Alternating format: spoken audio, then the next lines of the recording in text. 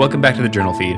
My name is Nick Zelt, and this is the only place to be spoon-fed the latest and greatest of emergency medicine. Our team sifts through the literature for the best articles so that you don't have to, and provides expert summaries no bigger than a spoonful so that you can keep up with the ever-changing landscape of acute care medicine.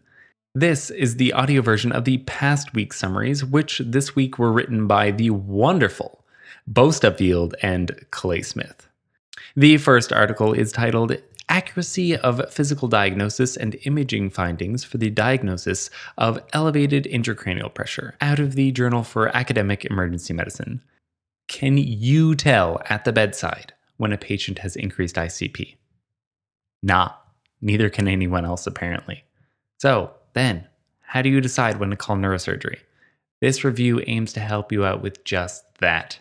This was a systematic review of 40 studies with just over 5,000 patients looking into the diagnostic accuracy of physical exam and imaging studies for the diagnosis of increased ICP, compared against a gold standard of invasive ICP monitoring. All right, first things first, we start off with the physical exam. We have pupillary dilation, Glasgow Coma Scale, a motor score of less than 3, looking at posturing, and total GCS of less than or equal to 8 were all poor discriminators for increased ICP. The best positive likelihood ratio among them coming in at only 2.0, and the best negative likelihood ratio at just 0.6. That's not hot. Next up are CT findings. Compression of the basal cisterns was 86% sensitive and 61% specific. Positive likelihood ratio at 2.2, and a negative likelihood ratio of 0.23. Also on CT, if you see a midline shift over than 10 millimeters, was 20.7% sensitive and 89% specific. Positive likelihood ratio of 1.92 and a negative likelihood ratio of 0.89. All right, boils down to this. If you see compression of the basal cisterns, you should be concerned. If midline shift accompanies it, then it's real. It's time to call neurosurgery. Caveats for this review were that most studies were retrospective, and only the midline shift data was based on high quality evidence. In real life, we'll put it all together, be able to take the worrisome clinical exam, the CT findings, and look at their clinical course to arrive at a disposition. So in altered patients with known potential causes of edema, we may need to call neurosurgery and just let them decide whether or not to place invasive monitoring. In a spoonful, no physical exam findings were able to clearly discriminate increased ICP or not. On CT, you should be watching for compressed basal cisterns in midline shift more than 10 millimeters. But increased pressure can still be present with a normal CT. Next article, titled Emergency Providers' Familiarity with Firearms, a national survey from the Academic Journal of Emergency Medicine. Can you safely handle a gun? No, I'm serious. Guns. Love them or hate them, 20% of U.S. emergency departments have firearms or knives brought in on a daily or weekly basis.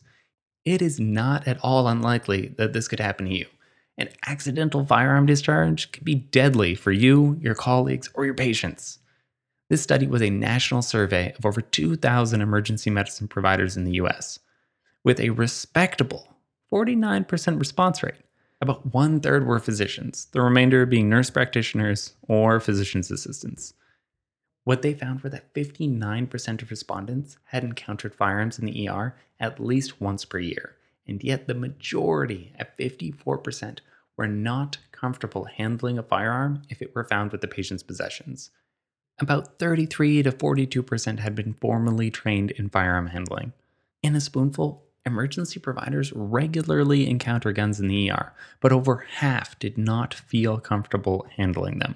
You might hate guns, but, or at least certainly if you happen to be hearing this from the United States, it's not unlikely that this will happen to you. Having a basic understanding of how to safely hold, handle, and disarm a gun would be a good idea.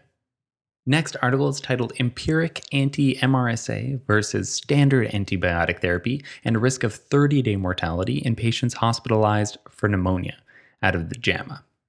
No treatment is without risk. That includes antibiotics, which may result in kidney injury or secondary infections.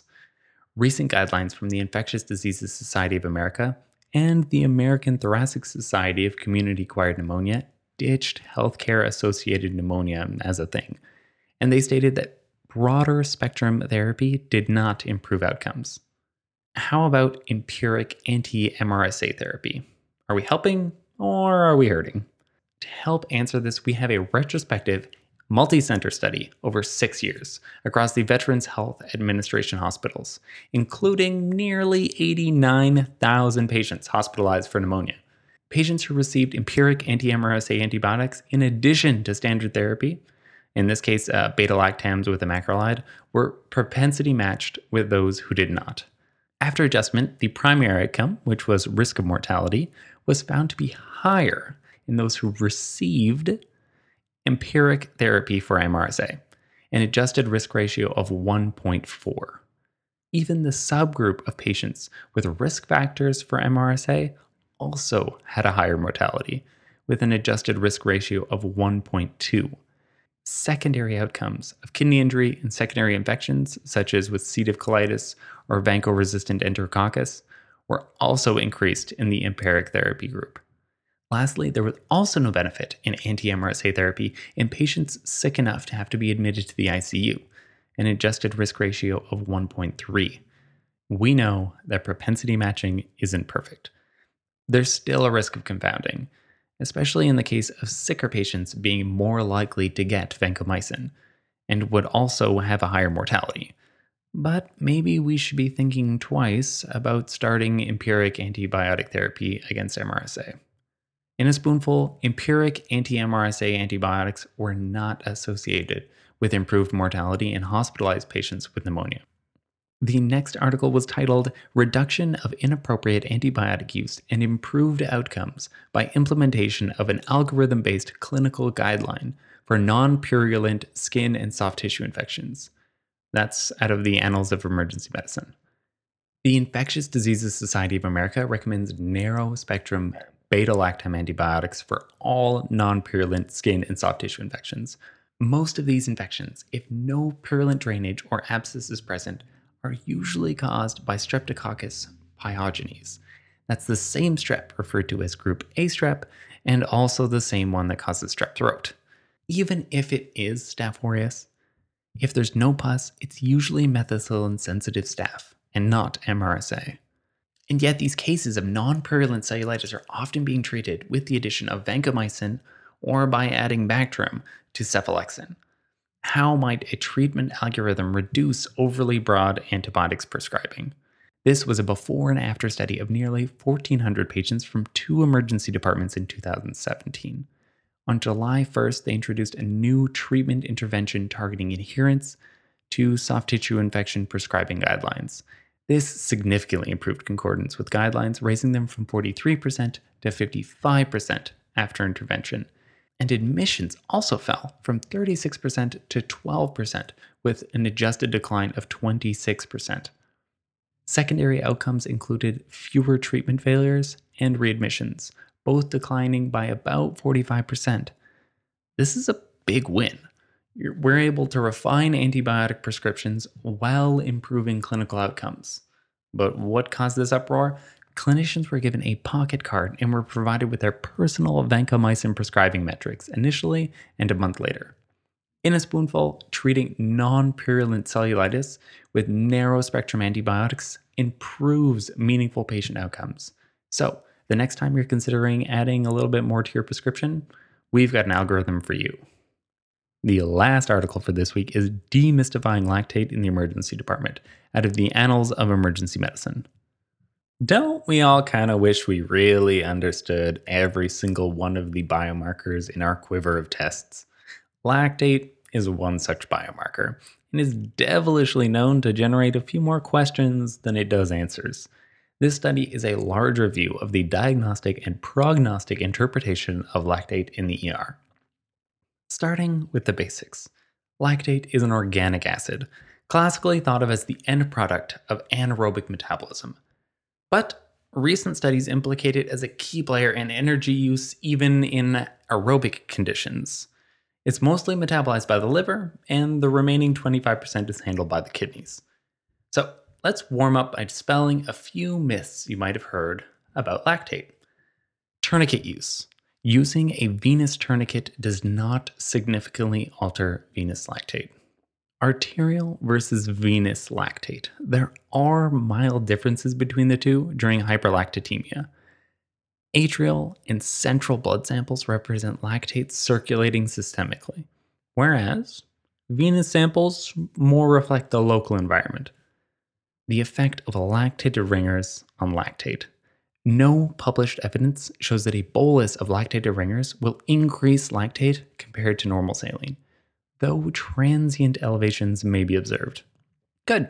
Now that that's done, let's take a look at what we can expect of lactate in some common conditions we see in the ER.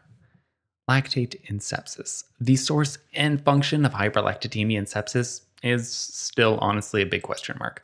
From current evidence, tissue hypoxia does not seem to completely explain it, but lactate still continues to serve as an important biomarker for risk stratification and as a predictor of mortality. Next is lactate in trauma, burns, and inhalation injuries. This is similar to sepsis, where lactate serves as a prognostic indicator for resuscitation, infectious complications, organ dysfunction, and again in mortality. Lactate in seizures. Here we see hyperlactatemia as a result of local muscle hypoxia. If seizure is the only cause, you should expect it to be cleared in about 1 to 2 hours, and this does not correlate with a clinical outcome. Lastly, if you're interested, there's also increases of lactate with certain toxins and medications. This was actually really well summarized by a table provided in the paper, and I would recommend you take a look at it for mechanisms and recommended therapies. In a spoonful, lactate has a diverse diagnostic utility in the ER. It's easiest to think of accumulation as a result of overproduction, impaired elimination, or both. And regardless of why, elevated lactate is associated with worse prognosis in many conditions and will continue to be a useful tool in the ER. That is it for the journal feed for this week. Links to all the articles summarized may be found at journalfeed.org, where if you haven't already, you can subscribe to our newsletter and get all of these daily spoon feeds in your email. Of course, Journal Feed is still a new podcast out there, so please share with your friends, leave a review, we'd appreciate it. We like to keep up with the latest research, and we'd like to help you do the same, one spoonful at a time. Thank you.